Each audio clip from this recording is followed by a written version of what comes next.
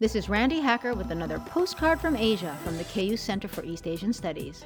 Barack Obama is already having a global impact.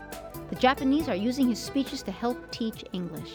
In fact, a book with his collected speeches is currently at the top of the bestseller list on Amazon's Japanese website. Japanese English learners find Obama's speeches moving and positive in a way that the speeches of Japanese politicians apparently are not. They also contain a lot of words and phrases that are easy to memorize, such as yes we can, change, and hope. Asahi Press plans to bring out a second book that puts Obama in good company. The book will include not only Obama's inaugural address, but also Kennedy's and Lincoln's Gettysburg Address. Ask not what your speeches can do for your country, but what they can do for Japan. From the Center for East Asian Studies, this is Randy Hacker. Wish you were here.